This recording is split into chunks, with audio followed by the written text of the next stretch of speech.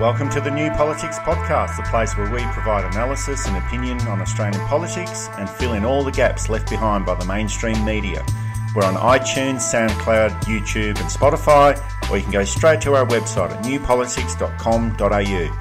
And after you've listened in, don't forget to give the program a 5-star rating and a review.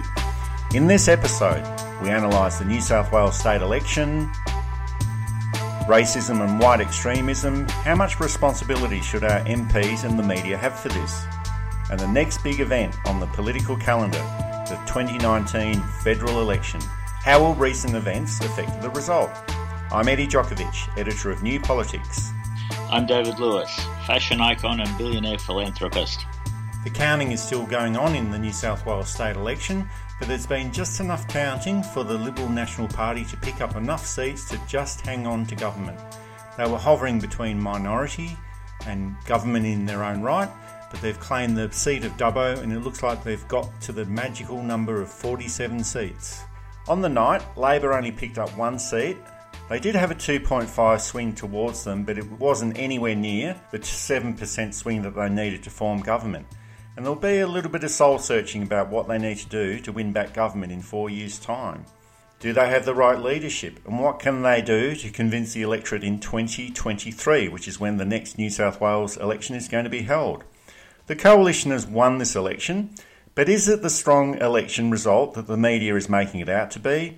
They actually lost seats. They've allowed the Shooters, Fishers and Farmers Party to fill in the breach, and they've only just hung on to government. While the final result will be a relief for the Coalition, I don't think it's the result that they should be making such a big deal about. It was a fairly muted victory. It did come from nowhere. I think there were a lot of people expecting them to lose. And it wasn't the slam lay down misere that all governments and all parties hope for. Having said that, they won. It looks like they will have a very slim majority in their own right, although a slightly hung parliament looks like it will be the other option. It says a lot about the electorate in New South Wales too. Well, winning 3 elections in modern politics, that is very, very difficult to do. 3 elections in a row. That hasn't happened for a coalition government since the 1971 election, and that's when Robert Askin won his 3rd election in a row. He did actually go on to win a 4th in 1973.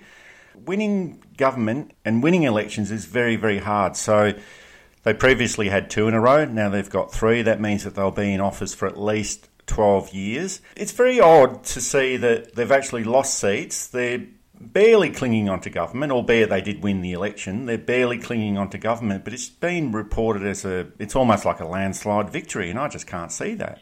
There's 2 ways of looking at it, really. For a government that has not achieved anything in 8 years, or has not achieved very much in 8 years, it's done surprisingly well. Having said that, for a government that has the shadow of the federal Liberal Party, which is seemingly not popular, it did very well.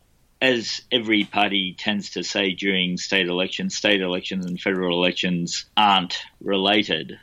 It's true in one sense. In another sense, it's not true. I'm wondering if the Morrison cabinet is now breathing somewhat of a sigh of relief, thinking that they might be able to do much better in New South Wales than expected. Well, it might be a bit of a false dawn for them, because I did notice that during the entire New South Wales state election campaign, Scott Morrison was nowhere to be seen anywhere near the New South Wales government. When they had their campaign launch just last week, Morrison didn't actually speak at all. But I did see that when victory was assured, it was all over, bar the shouting. Scott Morrison spoke first, and it was almost like he was the leader of the New South Wales Liberal Party. It was a risky move, for sure. Again, he may see that New South Wales is a saving grace for him. They did distance themselves from him during the campaign, which was a smart move. Given some of the results, Mark Latham returned to the upper house, or Mark Latham entering the upper house. The Shooters, Fishers and Farmers Party knocking out the Nationals, so it is a real case of the immortal words of Pete Townsend, meet the new boss, same as the old boss in many ways. New South Wales has suddenly become a very interesting state. And the odd point that was being made in the media is that for the Federal Labor Party, there are no seats to be gained in New South Wales at the next federal election, based on the New South Wales election result. But that's basically putting the same amount of votes using the template from the New South Wales election, putting it into the federal seats. And as you mentioned before, there are differences and there are similarities between state elections and federal elections, but they're never the same. They're never held at exactly the same time, although this federal election will be held within 2 months of the state election that's just been held on the Saturday night. Elections are never the same. So to say that New South Wales is not an area where federal Labor can pick up seats, I think it was a bit disingenuous from the media. The media have played a very odd role in the state election. Michael Daly was slammed as a racist, yet Mark Latham wasn't. Peter Dutton in the federal level hasn't been, though he clearly is. People who defend convicted pedophiles have been allowed to do so without criticism or question. Well, let's have a quick listen to what Michael Daly did say last September. Now, I have to point out that he wasn't actually the leader of the Labor Party when he made this statement. There's a transformation happening in Sydney now where our kids are moving out and foreigners are moving in and taking their jobs. Our young children will flee, and who are they being replaced with? They're being replaced by young children, young people from typically Asia with PhDs. I don't want to sound xenophobic. It's not a xenophobic thing, it's an economic question. So there we have Michael Daly making the comment about Chinese PhDs taking the jobs of Australians. I can't see what's wrong with having a highly educated workforce, but those statements were made at a meeting at the Katoomba branch of the Labor Party. I don't know who made the recording, but it lobbed into the final week of the state election campaign.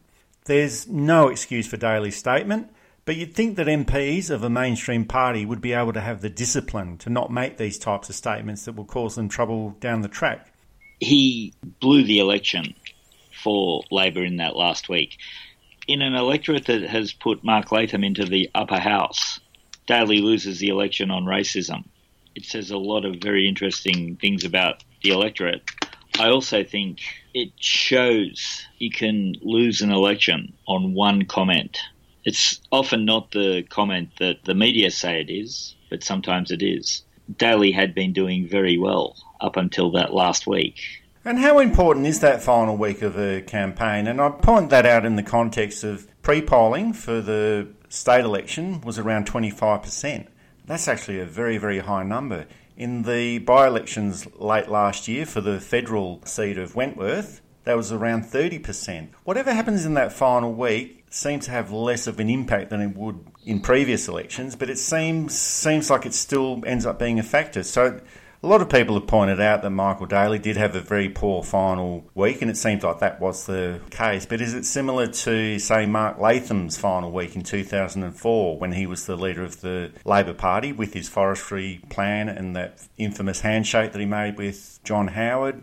How important is that final week in a campaign these days? I think it is important. I mean, a lot of people do pre-poll, and I think, too, that the idea that you can go in before Election Day and cast your vote, I think that's a really good idea because there are people who, for many reasons, find the Saturday a struggle. Old people in nursing homes, for example, shift workers, people who know that they'll be away on that weekend, and about 25%, so 1 in 4 people had already cast their vote. Of the vote, unless, nearly everybody voted one way, isn't going to decide the election really.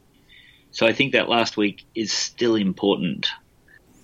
And it must also influence the electoral process in so many different ways, because if your leader has had such a poor week in that final week, that filters through to people on the ground handing out the how to vote cards, the psychology of everyone that's working on the campaign. And conversely, if you have a very good final week of the campaign, which seems to be the case for the Liberal Party, relatively speaking, that affects the workers on the ground as well. They're more enthusiastic when they hand out the how to vote cards and those sort of issues. So it probably works in so many different ways where it affects the media reporting of the electoral campaign, but it's also a psychological process for the MPs and all the workers on the ground as well. It was funny though, a lot of electorates seemed to, and this was just going on what I could see on social media and from what people were telling me, a lot of electorates seemed to have people turning up early to vote, which generally is the sign of a landslide or a massive victory from one side or the other. In this case, it wasn't. So maybe Saturday was just a day where everybody thought they'd get it over and done with and then not have to think about it for the rest of the day. And it was a reasonably hot day as well, definitely in Sydney. New South Wales, the state election, that's almost done and dusted. It's all over bar the final shouting. But what can be read into the 2019 federal election for either party? Scott Morrison, as I mentioned before, he was invisible for virtually all of the New South Wales state campaign, and that's understandable on some level, but he was definitely there on the winner's podium on Saturday night. Bill Shorten, the opposition leader for Labor, he said that nothing can be read into the result for the New South Wales state election. Who's right in this situation? Labor has just lost, a drover's dog election in New South Wales. So if I was federal Labor, I would be making sure that everybody was completely disciplined, absolutely engaged on the major issues and united on the major issues. If I was the Liberal Party, I would be looking at the fact that some of the things that seem to be unpopular may not be unpopular. It would be very easy to become a bit relaxed from a federal Liberal level, given that New South Wales state government didn't really deserve to win. Well, they might not have deserved to win, but they're actually there. So it all gets down to mathematics in politics. They've won the most seats. They might not have won the most votes, but they've definitely got the most seats. And Labor deserved to lose in the end anyway. If they couldn't beat them, they deserved to lose. And I think that's something that Bill Shorten and the rest of the Labor team have to look at, that you can still lose an unlosable election. And I think that's a very strong message for them. And for Scott Morrison, you can win an unwinnable one. You're listening to New Politics. You can subscribe to us on iTunes, listen through SoundCloud, YouTube and Spotify, or find us at newpolitics.com.au. Up next, we look at Scott Morrison and racism.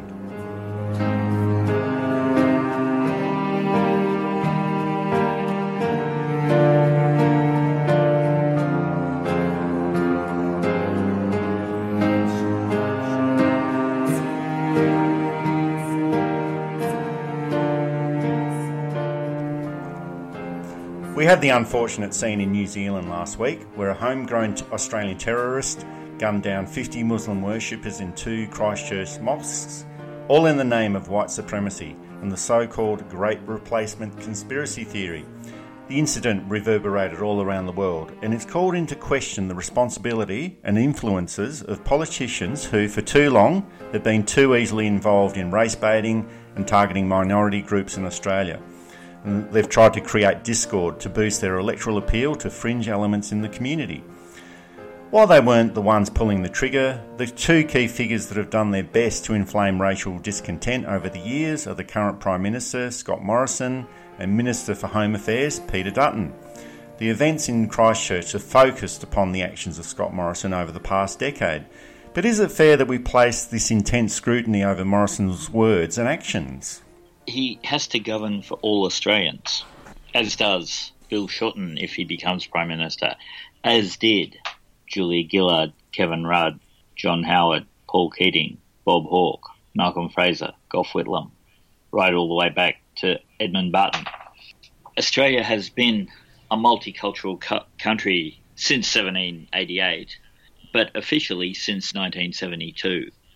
So there are people from all over the world, of all different backgrounds, who live here, who vote here, who pay tax here, who obey the law here, who are good citizens here. And multiculturalism has been one of the things that has made Australia great. There is a undercurrent, though, of racism here. It's a very complex topic. And it's not necessarily just an older generation. This gets characterised as, it's older people. It's not. There are, of course, older people who think that. There are younger people who think it. There are middle-aged people who think it, who believe that Australia is essentially an Anglo country and that anyone not of an Anglo background is somehow not a part of it. Now, the big issue, of course, is soft racism, in which people say things that are racist, but they don't actually think that it is racist. And a lot of people who aren't affected by it don't think it's racist. Well, the most recent kerfuffle goes back to a 2010 Liberal National Party shadow cabinet meeting where all of the ministers were asked to bring in 3 ideas to the meeting to improve the vote of the Liberal National Coalition. It just seems a little bit implausible to me for a minister or a shadow minister such as Scott Morrison to come into a meeting where they're asked to improve their vote and for him to claim that he wanted to improve the vote for the coalition by trying to reduce anti-Muslim sentiment within the community. This seems to be at odds with his actions over the past 8 years since that shadow cabinet meeting. So and it actually goes back to a previous time when Scott Morrison was the director of the New South Wales Liberal Party as well. So this is before he entered Parliament. But Scott Morrison, allegedly, he said to one of the Liberal Party candidates who's of an Afghan background, he said, "We both hate Pauline Hanson, but the best way to destroy someone like Pauline Hanson is to express policies that make us look like her." That's a comment from 2001. That's the famous Tampa or infamous Tampa election. In 2011, he also complained bitterly about the Labor government at that time paying for flights and funerals for asylum seekers that had died in the Civ 221 disaster where 48 people lost their lives just off Christmas Island. He actually announced that asylum seekers have got typhoid and communicable diseases and Australia should be fearful of them coming to the mainland. He also claimed that asylum seekers are carrying guns, they've got wads of cash, and he saw them with large displays of jewellery. When he was Prime Minister, he talked about the vile presence of Islam, the so-called shady character who's at the periphery of the mosque. These I could go on. I could probably go on for about half an hour or so, just getting all these quotes from Scott Morrison over the past 10 years or so, from the time that he was Shadow Minister, then when he was Immigration Minister, when he was actually Treasurer, and now as Prime Minister.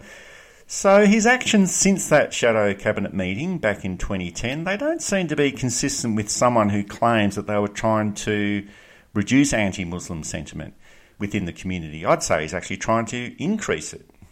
The other thing I didn't mention, of course, was the first piece of legislation passed in the Federal Parliament in 1901. In fact, it was the second or third. There were a couple of tiny administrative things that needed to be sorted out. But the first major piece of legislation was the White Australia policy, modelled on the White America policy. What's not commonly known is that the White Australia policy was used as the model for immigration policy in Nazi Germany in the 1930s. Australia was looked at as a way of how you manage this stuff. And this is a massive shadow over any discussion of racism in Australia. Scott Morrison taps right into those people who, many of whom would never say it and would be horrified to think that you'd think it, but at some level think that the White Australia policy was a useful policy to have. Now, the arguments like immigrants bring disease, immigrants bring crime, these are arguments that date back to the 1850s, the 1830s, early 1800s. We can look at, in Australia, Chinese immigrants to the gold mines. All of this was said about them. We can look at the great Eastern European and Mediterranean migration here.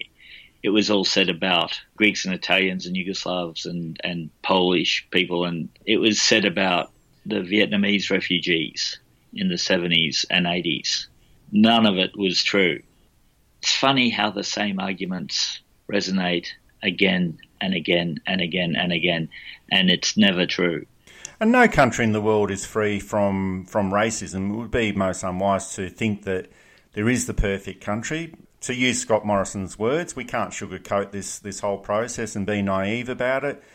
Having a fear or discomfort about the other, that's a natural human condition. So it's more about trying to alleviate the conditions for racism and extremism to exist. And Australia has been one of the most successful multicultural countries in the world historically. There's always an opportunity there, it seems, for opportunistic members of Parliament to stoke the fear within the community in the hope that they'll boost their profile and in the hope that they'll be rewarded electorally. Now, it's not only members of Parliament, there's also the mainstream media that are to blame for this process as well. If we are going to apportion blame for heightened racism and extremism within the community. Channel 7, on their breakfast program, they actually invite Pauline Hanson each week to talk about all of these issues that concern her. So she's got a platform every week. I think the mainstream media has normalised some of these extremists. We had Blair Cottrell, he's the racist from Melbourne. He's actually proud to be a racist as well, but he was on Sky Television a few months ago being interviewed by the former Chief Minister of the Northern Territory, Adam Giles. We had Milo Yiannopoulos appearing as a questioner on the ABC's Q&A program. There was also a Four Corners episode with Steve Bannon, interviewed by Sarah Ferguson a few months ago as well. So these people do exist in the community, they're out there, but is it wise for mainstream media to encourage these people? Like, we do need to scrutinise them and look at them, but is there a better way that we can do this? Waleed Ali is often called a Muslim television presenter, despite whatever topic he's talking about. If you're having a debate on theology or faith or something, here's Waleed Ali, he's a Muslim, here's so-and-so, he's a Catholic, here's someone else she's a Presbyterian, that's probably okay. But if he's talking about federal government, if he's talking about the many things that they talk about on the project, I wouldn't have thought his faith was relevant to the discussion. The fact that it is pointed out, I think, points back to that assumption that, unless otherwise stated, the television presenter is white and Anglo. And of course, in Australia too, Muslim means Middle Eastern, whether you're a Maronite Christian, a Parsi, or any of the other religious groups that exist in the Middle East. There's racism that a lot of people wouldn't be aware of. The media has a big accountability in this. We have a very overtly racist media. And then a sanctimonious and hypocritical media too. When New Zealand happened, who did they blame? Twitter and Instagram and Facebook, without thinking that having Miranda Devine rail against Muslims or having Andrew Bolt tell us how terrible immigration is come through. And Andrew Bolt, of course, was found guilty of racism in the courts. So we can call him a racist. The mainstream media has always been calling out social media to say that it's irrelevant. It's not part of the overall process of promoting news and spreading information about political matters and things like that. So they've always been trying to downplay social media and its role, and especially smaller independent media outlets as well.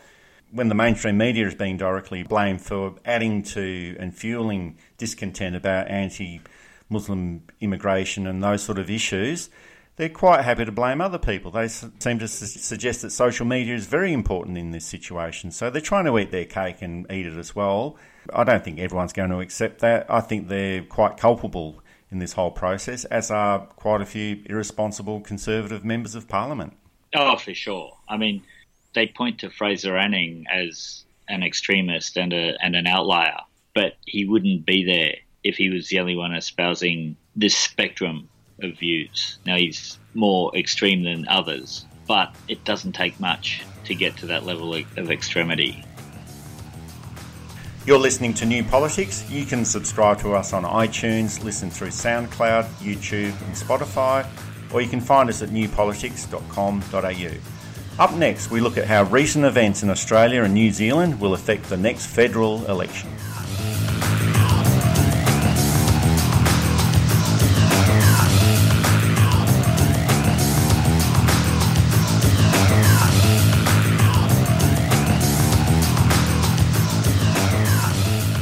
The New South Wales election is all over, and there are two big events coming up in federal politics. The 2019 budget, which should be closely followed by the 2019 federal election. The budget is due to be announced on April the 2nd. There will be a short period of promotion in the media about how great the budget is and speculation about whether the purported surplus is going to be real or just a charade. Then Scott Morrison is likely to make the drive to Yarralumla to have a cup of tea with the Governor-General and call an election for May 11 or May 18th. We've predicted an impending thrashing for the coalition at the next federal election, whenever it's due to be held. But does the result from the New South Wales election offer them any hope? And are there any other events that could have an influence in that election? They would be seeing a little bit of relief from New South Wales. New South Wales has shown itself to be a more conservative state. Queensland turned around the biggest majority ever from Campbell Newman into one almost as big for Anna Palaszczuk in one term. The Victorian Labor Party trounced the Liberal opposition easily in a second election which traditionally sees the government lose one or two seats.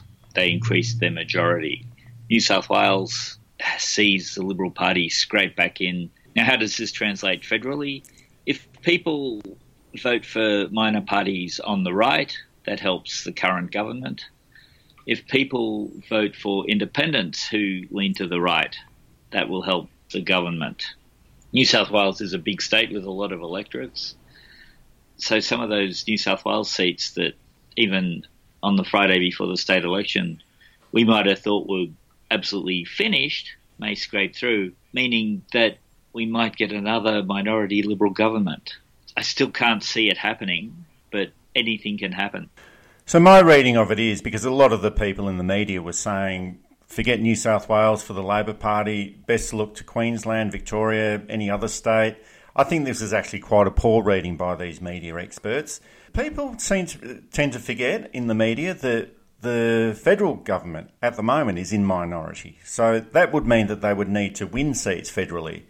And even if the state results in New South Wales are replicated at the federal level, they've already lost 2 seats. So New South Wales is not looking good for the coalition. It might not be looking great for Labor, but it's not looking so good for the coalition. So read into that what you wish. It could end up being a situation where there are more independent MPs to come out of New South Wales. Now, my reading of the Saturday night election in New South Wales was that the coalition government, federally, they're probably hoping for a similar result to the 1993 state election. Now, this is going back some time ago. The state WA Labor government, they lost that election, but it was actually a really tiny swing against them. Prime Minister of the day, Paul Keating, he announced the federal election on the Monday after the WA election, and the rest is history. Paul Keating won the unwinnable election against John Hewson in 1993. Scott Morrison doesn't have the same situation happening for him. He's not Paul Keating for a start. He's under the pump. They're in minority government. In 1993, and I hope people listening into this podcast will remember that far back, that election was a contest of economic and social ideas. This time around, it looks like it will be a contest of competence and stability. I can't see how they can gain the seats necessary to get back into government. I can see a potentiality where they go back to being a minority government, maybe in a different configuration of seats and votes.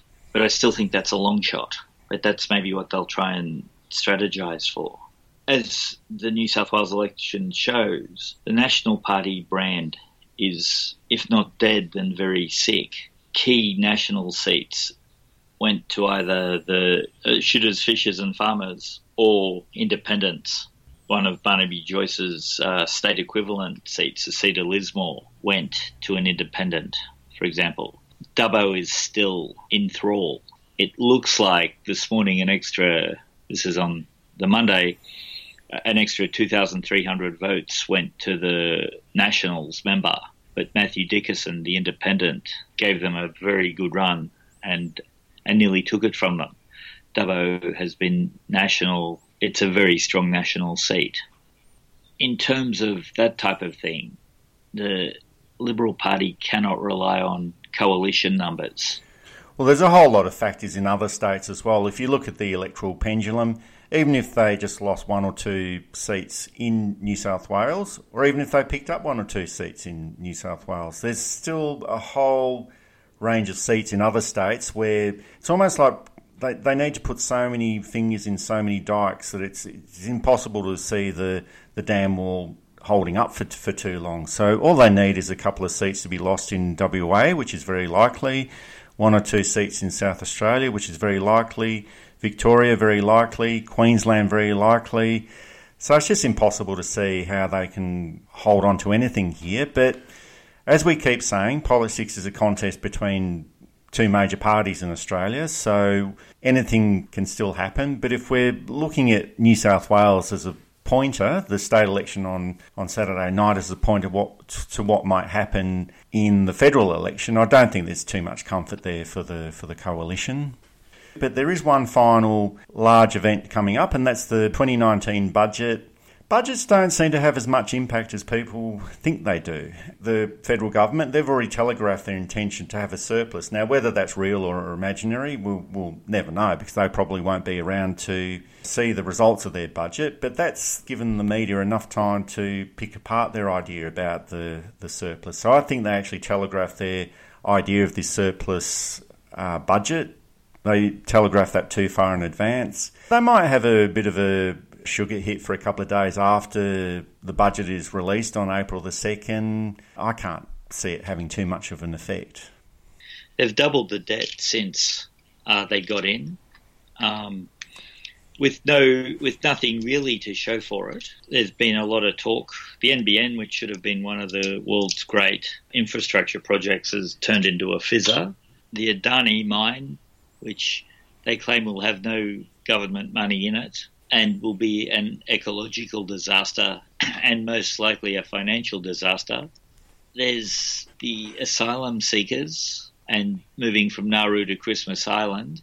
It's very hard to find substantial major policy achievements from the government. Well, especially for Scott Morrison, because he's only been in office since August last year, and that's simply not enough time for a Prime Minister to boost their electoral standing, boost their appeal to the public, and also during the interview with Waleed Ali on the project, and ever since the Christchurch attacks, Scott Morrison has been floundering. His default position has always been to attack Bill Shorten, to blame Labor, and to weave a message of border security and keeping Australia safe. But this time around, he was lost for words. His natural propensity is always to go on the attack, and it's almost like when he was in a situation where he couldn't blame everything on Bill Shorten, he just simply floundered.